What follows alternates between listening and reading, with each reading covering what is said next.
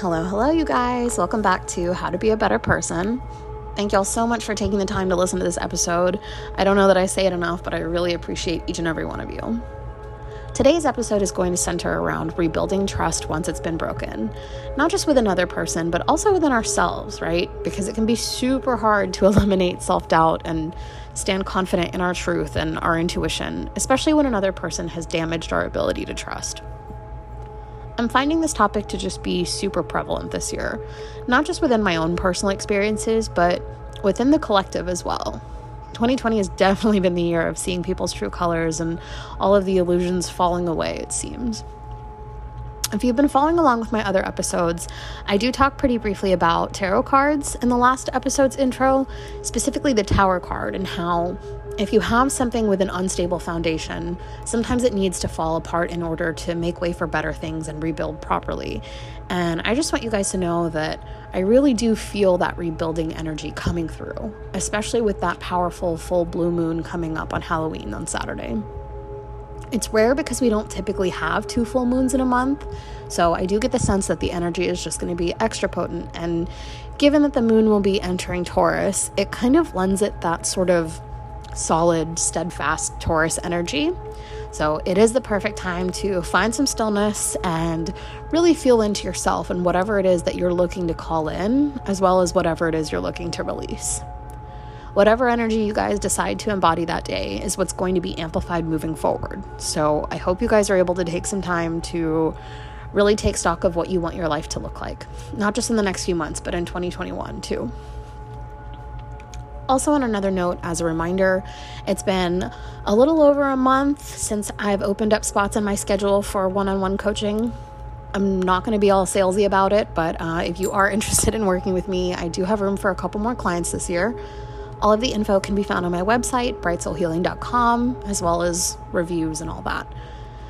I'm so proud of my clients for all the hard work that they've been putting in, and getting to see people truly transform their lives and themselves is literally one of the coolest things I've ever had the honor to be a part of. So I know a few of you have reached out to me via phone call about setting up a session. I do my best to get back to everyone, but I am typically in school or sessions throughout the day. So ideally, the best way to begin scheduling sessions with me is via email. I do have a couple of different package options for coaching sessions. My books are also open for distance Reiki sessions. So if you're looking for a little less commitment and you want your chakras balanced, you can schedule all that via my website. Or like I said, send me an email, because I would love to work with you, and we'll make something happen regardless of what your budget or your time commitment is. Anyways, moving on to the good stuff. Y'all know how it is. I want to preface this section by talking about integrity for a second. Having integrity means that you live your life in alignment with your deepest values, you're honest with everyone, and you always keep your word. If you've ever read The 4 Agreements, this book basically talks about how to eliminate our suffering by living in accordance with the 4 agreements, one of which is to be impeccable with your word. Now, the less compassionate side of me honestly feels like I don't get why so many people struggle with this. Like, it's not that difficult to just be honest, right? But realistically, I know that there's so much at play here when it comes to people not speaking their truth. Maybe you don't want to hurt someone's feelings, or you're wanting to avoid the consequences, or you're just a flat out manipulative human being that wants to get your way and you don't care about who you hurt in the process. In which case, shame on you, and I hope you get the karma you deserve.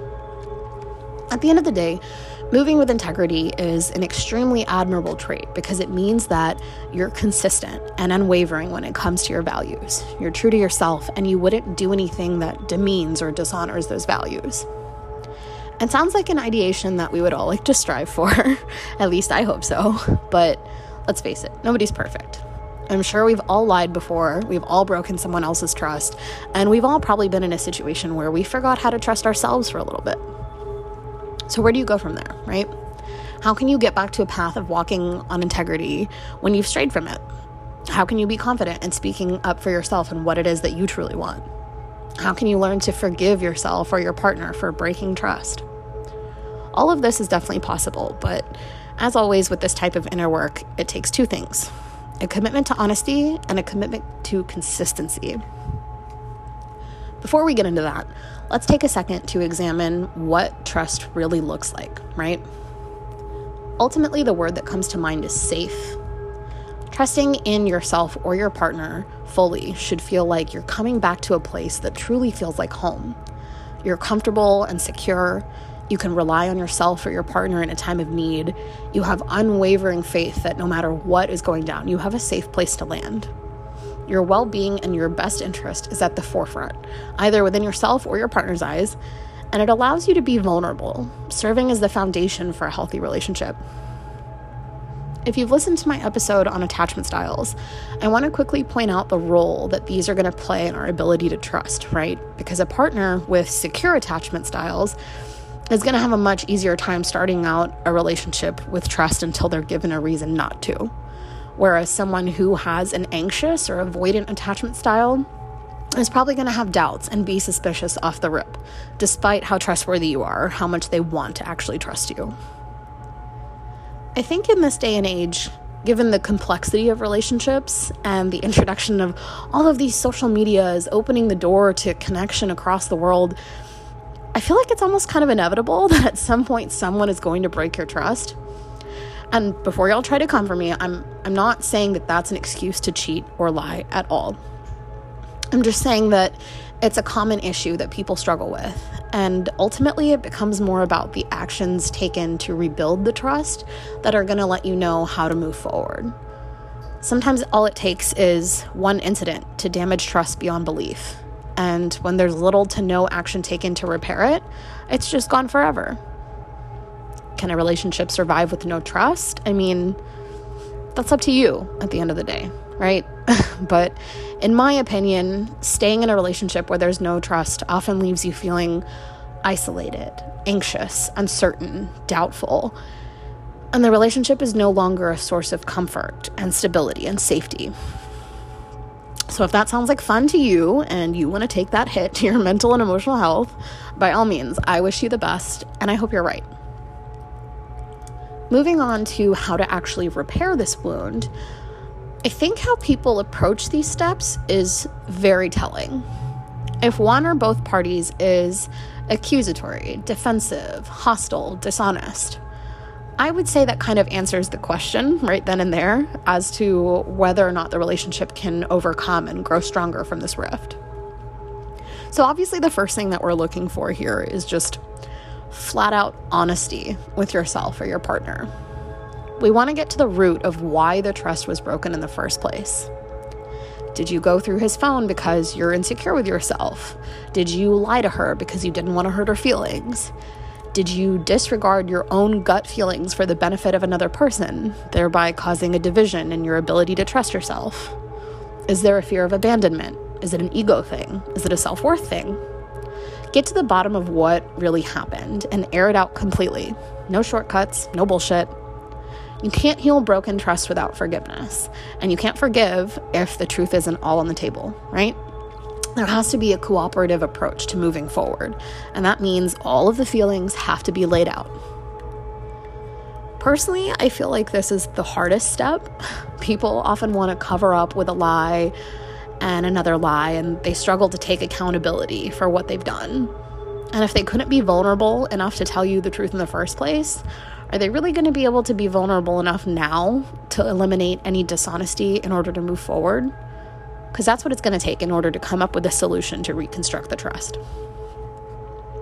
Hand in hand with the willingness to fix things comes a genuine apology and then forgiveness. If there isn't real remorse, how can there be real forgiveness? And if there isn't real forgiveness, then I can already tell you that y'all are about to go round and round in circles with this shit. Spend some time reflecting on the actions that caused the pain and the feelings that resulted from that, and process it, either with your partner or your journal or even just in your car talking to yourself.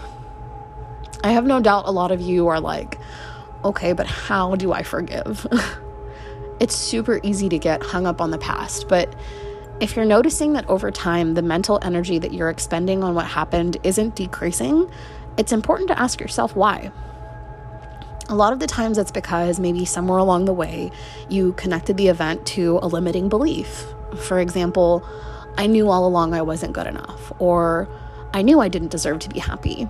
And that belief is still there underneath it all. So if you're trying to forgive, but that underlying belief or emotion is still there, you're going to have a hard time letting go. Or perhaps you still hold a lot of anger at someone for betraying you, and therefore you can't forgive them because you're still ruminating on that emotion. Ultimately, forgiveness is a process, and it's much less a single decision than it is an ongoing decision to forgive. So all of that essentially boils down to, you guessed it, my favorite fucking term, cognitive reframing.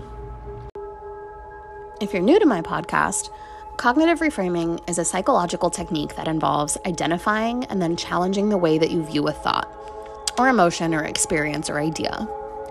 Come up with an affirmation that you can repeat when you find yourself dwelling on what happened, one that's very specific to the situation and will help you shift your mindset into a positive vibration.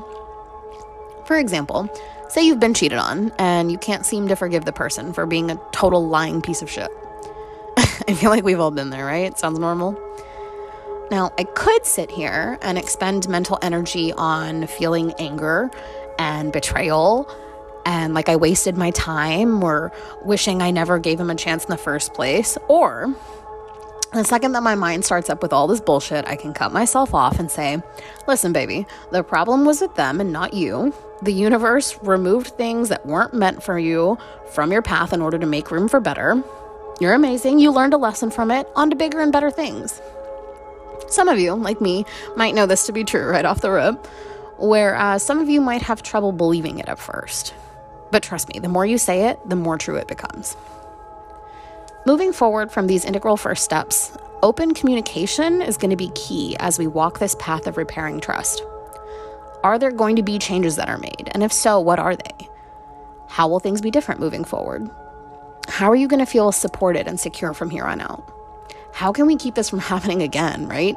These are questions that need to be answered, and your actions have to back up the words that you're speaking. If you fucked up but you're not ready to move forward and move differently, don't make empty promises. Put your walls down and your ego aside and just be real for a second, because vulnerability is how you build intimacy, and intimacy is what fosters authentic connection.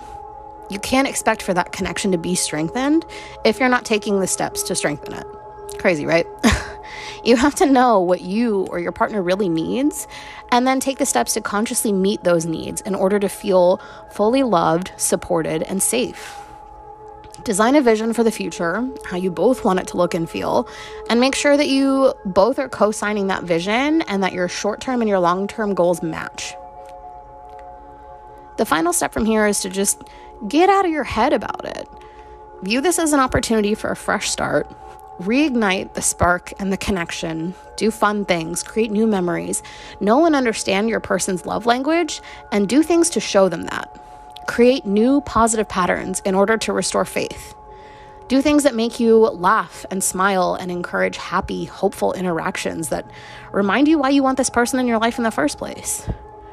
For some of you, this may bring you guys closer with a deeper understanding of each other's needs and inner feelings, and you can move forward tighter than ever. For others, you may notice pretty words with actions that don't match, and you're not able to observe the individual moving in a different, trust-inducing fashion. You might even see a pattern where things are good for a little while, and then things start to slip through the cracks again. And to those people, all I can really offer you is a question that ultimately led me to divorce my ex-husband. And that question is, do you want to feel this way for the rest of your life? Because I can promise you, we are so much more resilient than we realize, and we really can rebuild from anything. I mean, you're over here hung up on an emotional roller coaster of a cycle when you could be at peace, whether it's with another person or by yourself. If this instance of broken trust wasn't a catalyst and a motivation for change, a blessing in disguise, a singular event highlighting how to make something better than before, it's time to ask yourself what you're holding on so tightly to. All of this applies to building trust within ourselves as well, but I would like to add a few things specific to that. As I mentioned earlier, honesty is going to be the biggest key.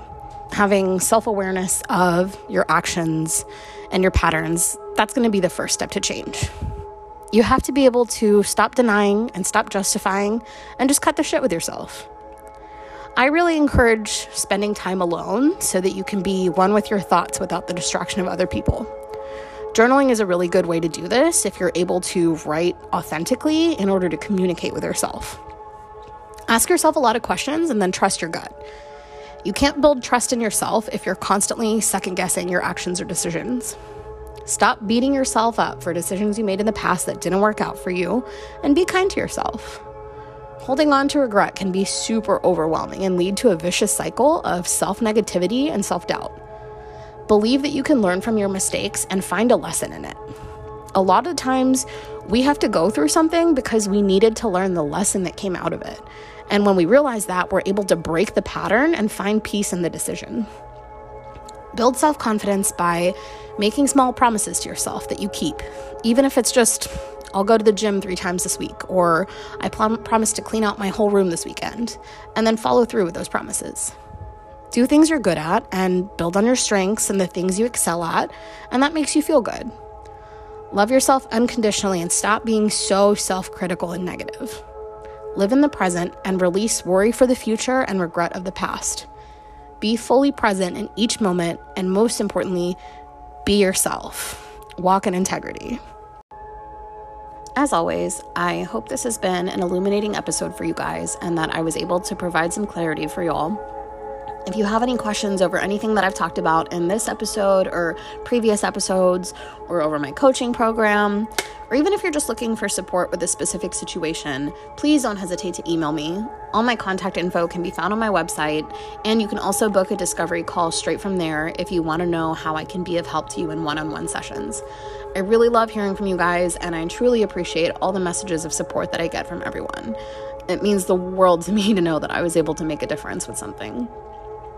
So I hope you guys enjoy this beautiful full moon. You have a safe Halloween, and I'll talk to you guys soon. Bye.